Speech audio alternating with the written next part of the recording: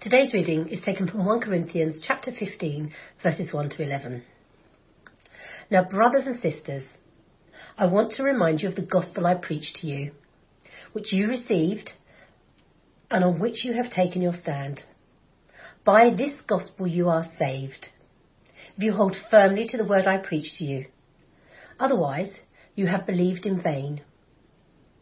For what I received, I passed on to you as of the first importance, that Christ died for our sins according to the Scriptures, that he was buried, that he was raised on the third day according to the Scriptures, and that he appeared to Cephas and then to the 12. After that, he appeared to more than 500 of the brothers and sisters at the same time, most of whom are still living, though some have fallen asleep.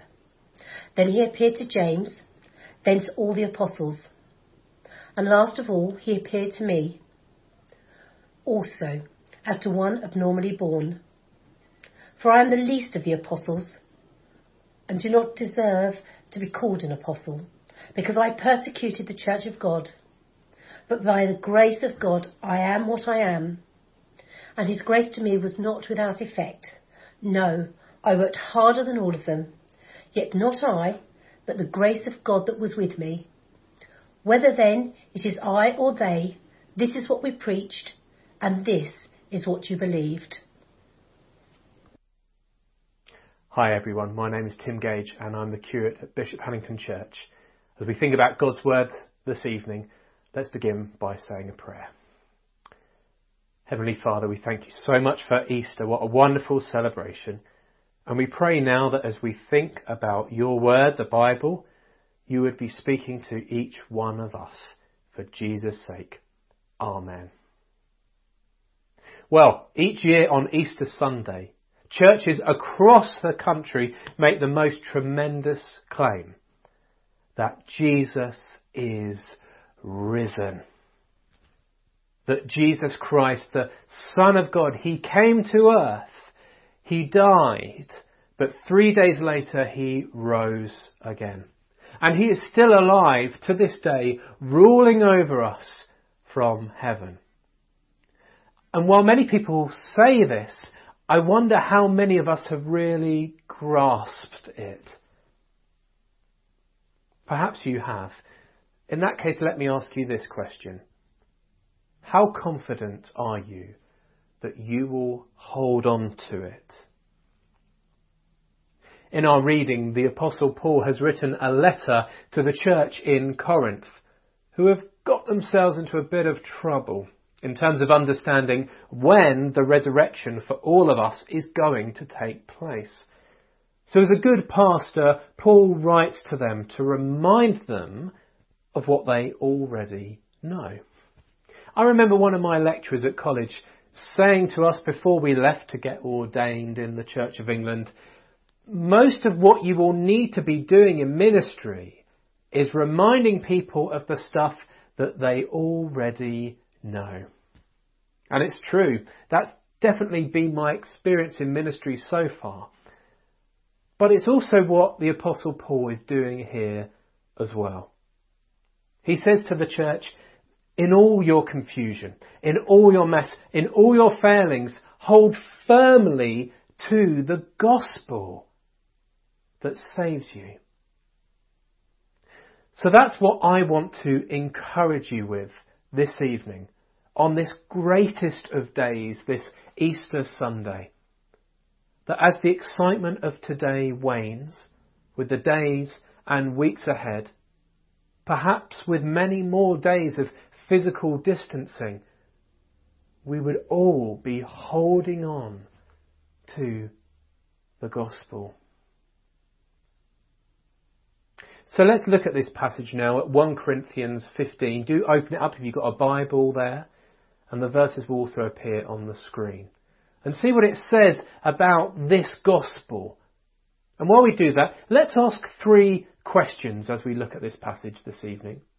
Firstly, why do we need reminding of it? Why do we need to be reminded of the gospel? Secondly, how can we believe it if we're struggling? And thirdly, what does it do to those who hold onto it? Let's start with that first question. Why do we need reminding of it? Well, Paul points out 3 problems in this passage. And the first problem we see in verse 3. It is the problem of sin.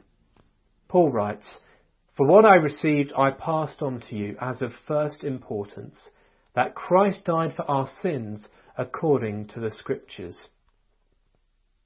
Did you notice that Paul says this is of first importance? That this is the most important thing in the whole world. Not money, not popularity, not the amount of likes we get on Facebook, not even a cure for all illnesses like coronavirus. But the most important thing is that Jesus Christ has died for our sins. I wonder whether you think that is the most important thing in the world. One of the challenges we all face as Christians is that while we know this, we are often quick to act as if it wasn't the case. Why does Paul say this is the most important thing? Well, it's because sin is the most serious of issues. The selfishness of sin damages things all around us.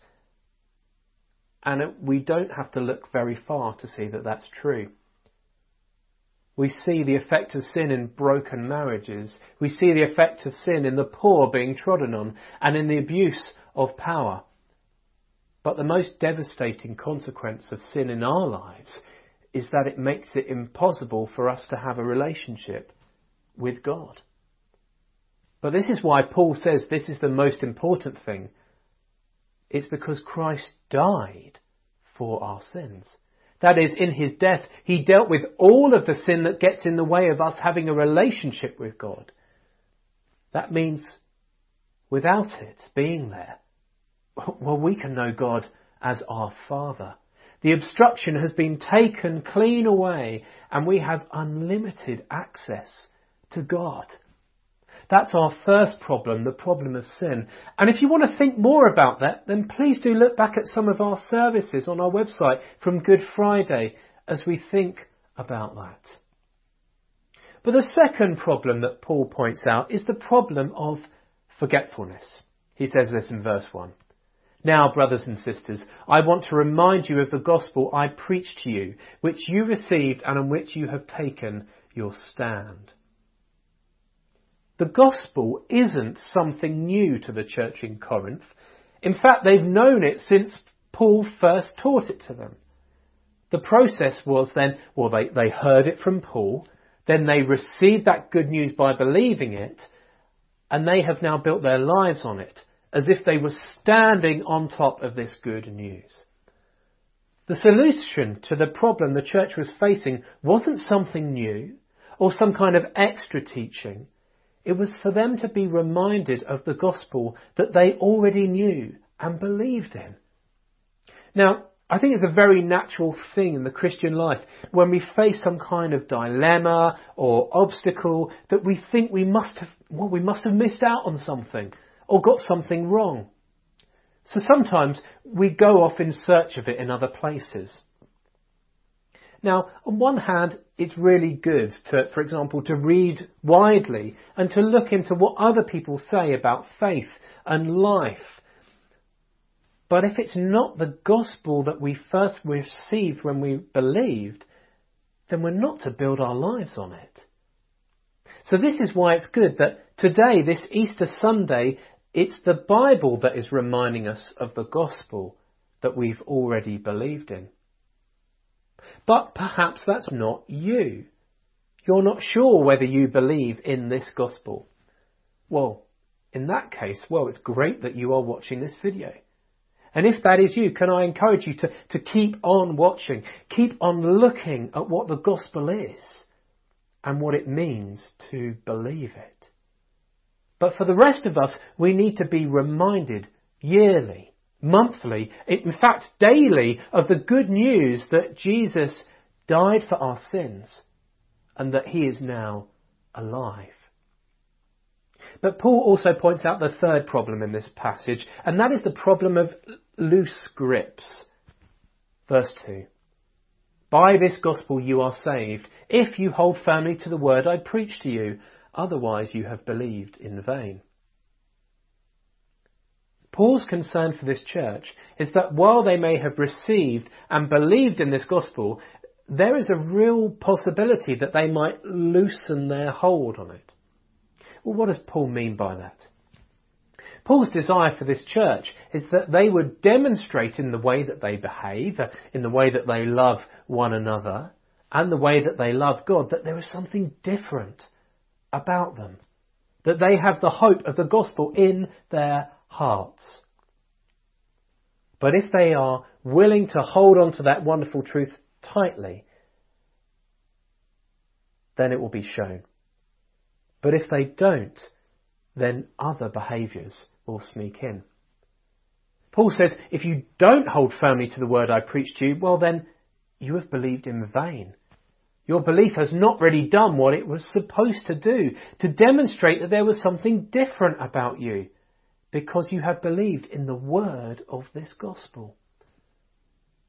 One of the most upsetting things about being a Christian is either seeing people turn their backs on what they once believed, or what is perhaps more common in all of us, and that's living in a way that is inconsistent with what we claim to believe. Well, that's why we need to actively hold on to the truth. Well, how do we do that? Well, one way is by preaching the gospel to ourselves, just as if we were a close friend in danger of letting go. So for me, that would mean me saying, Tim, on your own, your sin separates you from God, but Christ has died for you. You have heard this good news. You have received it by believing it to be true. You have built your life on it. So now, keep on holding firmly to it as well. Well, we do this for ourselves, but we also do it for one another, our brothers and sisters, so that might be done it might be sending a message online, or it might be a chat over a coffee or on the phone, in whatever way might be right. But sometimes we might encounter in ourselves or in those around us people struggling with the gospel, particularly struggling with the idea of its truthfulness. Can we rely on what we have in the Bible? How can we know that it is true? Well, the truth of the gospel is reliant upon the truthfulness of Jesus' resurrection. So the second question for this passage, how can we believe it if we're struggling? Well, the first thing to say is that the resurrection, the truth of the gospel, it fulfills prophecies in the Old Testament scriptures. Have a look at verses 3 and 4. Paul writes, "For what I received I passed on to you as of first importance, that Christ died for our sins, according to the scriptures, that he was buried, that he was raised on the third day, according to the scriptures." Did you see those two times Paul said, according to the scriptures? He said that about Christ dying in the first place, and about Christ rising or coming back to life on the third day. But what scriptures is Paul talking about? After all, he can't be talking about the New Testament, because at the time of Paul writing this, it hadn't been written. So he must be talking about the Old Testament. But hang on a moment, Jesus isn't mentioned in the Old Testament, is he? Wasn't that written before he came to earth? Well, yes, that's true. But what you do find in the Old Testament is prophecy after prophecy about what Jesus would experience and about what he would accomplish. For example, in the Old Testament book of Leviticus in chapter 16, we get a picture of this. Aaron, who is the brother of Moses, is told to take 2 goats. And the first one is to be sacrificed for the sins of the nation. But the second one is to be sent out away from the people into the wilderness. And what this does is it describes both of the effects of sin. That on one hand, death is caused by sin, and on the second, its consequence is separation from God. But it also shows that sacrifice is the way for our sins to be forgiven. Where else do we see this in the Old Testament? Well, in Psalm 22, written hundreds of years before Jesus came to the earth, we see an incredible description of Jesus in agony on the cross. All my bones are on display. People stare and gloat over me. They divide my clothes among them and cast lots for my garment. These are prophecies that came true for Jesus as he died for us on the cross. The prophet Isaiah also writes hundreds of years before Jesus in Isaiah chapter 53 that he was assigned a grave with the wicked and with the rich in his death, though he had done no violence, nor was any deceit in his mouth. Yet it was the Lord's will to crush him and cause him to suffer. And though the Lord makes his life an offering for sin, he will see his offspring and prolong his days.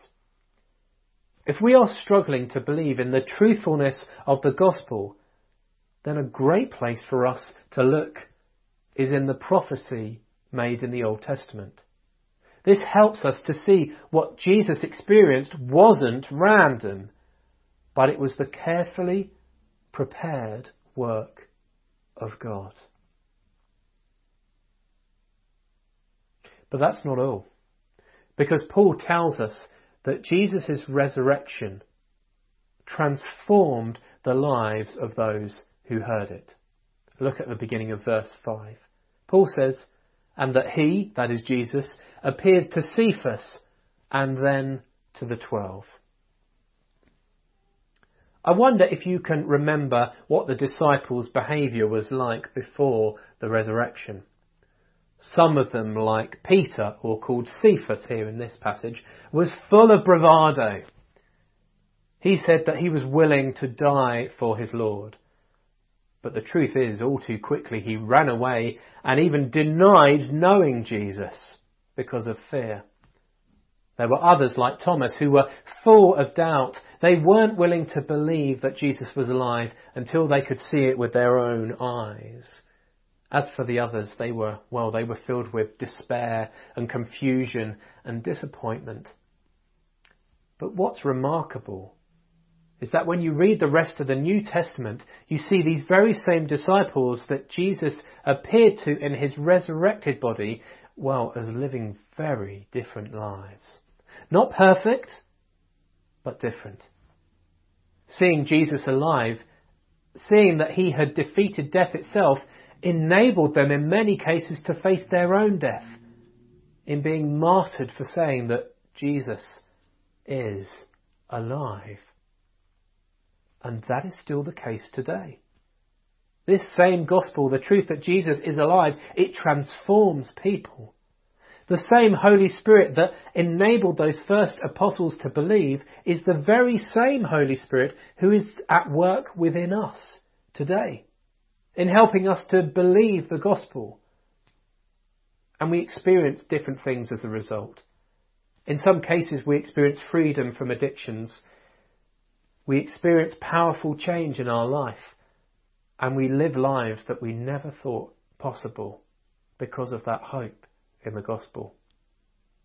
But Paul goes further because he goes on to stake the reliability of his claim on the fact that you could check it out for yourself. Verses 6 to 7. After that, he, that's Jesus, appeared to more than 500 of the brothers and sisters at the same time, most of whom are still living, though some have fallen asleep. Then he appeared to James, then to all the apostles. If you were reading Paul's letter at the time to this church, and you had questions about the reliability of Jesus' resurrection, you could actually go to the people and check it out for yourself. Paul says that Jesus appeared at one time to more than 500 of the brothers and sisters, that is, other believers. These people then spread out, sharing this testimony throughout the Mediterranean and the ancient world. These people would be able to vouch for what they had seen. And if you wanted to prove Paul wrong, then you simply had to explain how all of these people had got it wrong at the same time. Believing in the gospel rests on whether you believe the resurrection. But that's not something that you just come to on your own. You pluck it out of the air. It's something that we all believe together. Paul says because of the fulfilled prophecy of the Old Testament, because of changed lives, and because of the eyewitness accounts. As we think about holding on to the gospel, we've seen why we need reminding of it. We've seen also how we can believe it if we are struggling. And now let's finish by asking our final question. What does it do to those who hold onto it? Well, firstly, it humbles us. Have a look at verses 8 to 9. And last of all, he appeared to me also, as to one abnormally born. For I am the least of the apostles, and do not even deserve to be called an apostle, because I persecuted the church of God. Now the Apostle Paul was schooled in one of the best theological traditions of his day for a Jew. He had incredible learning of the Old Testament scriptures. He was zealous, passionate for God, unlike any other, yet amazingly he realizes that all of this counted for nothing because he did not know Jesus. Paul includes himself in the list of those who met the risen Jesus.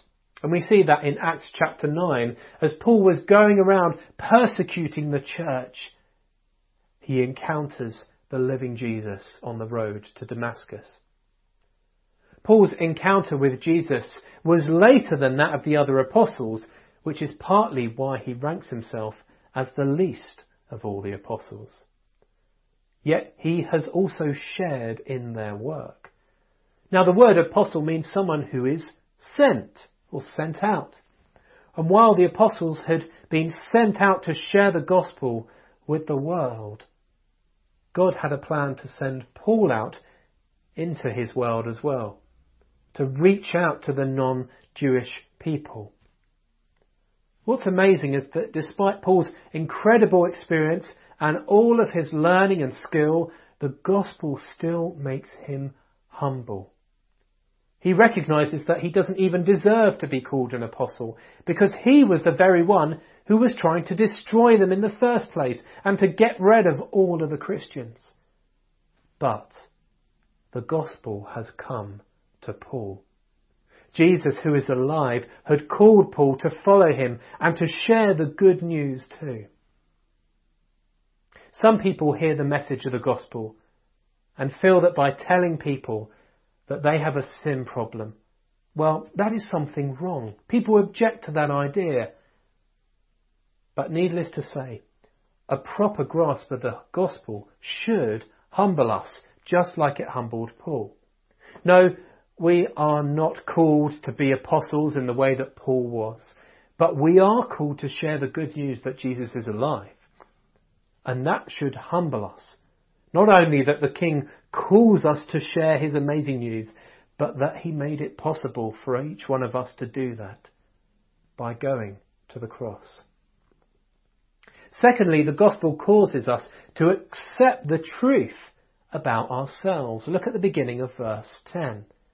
But by the grace of God, I am what I am, and his grace to me was not without effect. Whether I have achieved great things for God, or whether I am just starting out at the beginning of that journey, I am what I am because of God's grace. You see, God's grace enables us to look at ourselves honestly in the mirror, seeing both the good and the bad. It frees us to be honest about ourselves because it takes away the need for balancing up the good and the bad, which would either cause us to be proud or to cause us to despair. We can accept the truth about who we are and what we have done or not done. It also gives us the right kind of confidence to live our lives. You see, for the believer, God's grace comes to them through what Jesus has done.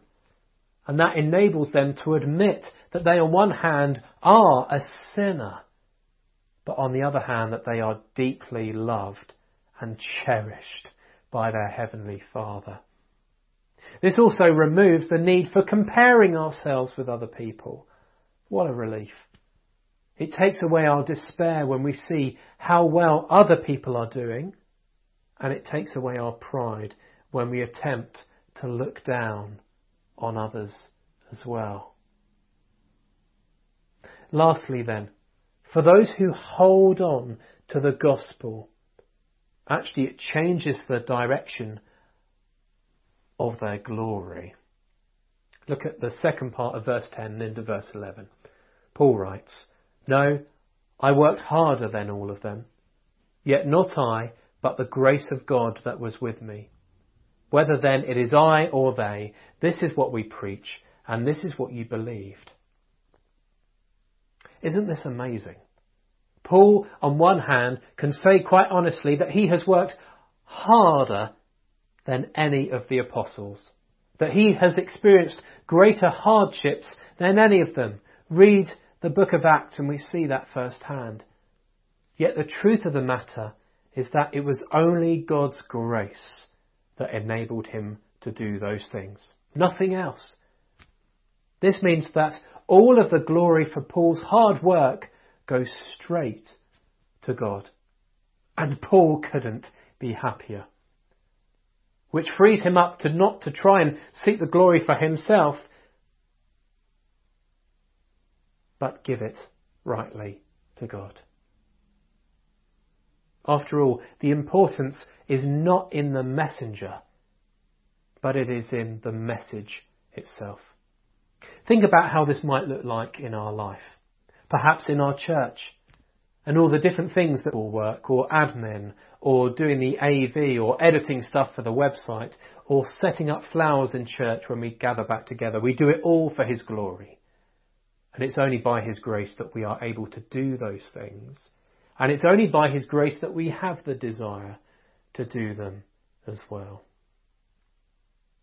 So how will you hold firmly to the message of the gospel? The good news that Jesus is alive? Well, you can do it only by His grace. Yes, work hard at it. Yes, preach the gospel to yourself and those around you, but do it remembering that it is His grace that is at work, and His grace is not without effect. It will keep you going at this time. It will keep all of us going as a church through this pandemic and all the way to eternal life. That is the promise guaranteed to us by the resurrection of Jesus. So take hold of it. Let me lead us in a final prayer. Father, we thank you for the good news of Easter. We thank you that Jesus died and rose again. Lord, we pray that we would be reminded of it this Easter, that we would keep reminding ourselves and others of the truth of the gospel. Lord, I pray for those who are perhaps struggling with its truthfulness, that they would be confident that it is true. They would look into your word and see the transformed effect on the lives of believers. Please help us, Lord, if that is us. And Lord, we pray that it would change the way that we live. It would cause us to give you glory in all the things that we are doing. That we would be living lives that look different because we are holding firmly onto the gospel. Lord, we thank you that the gospel is all about you holding firmly onto us. Would we know that?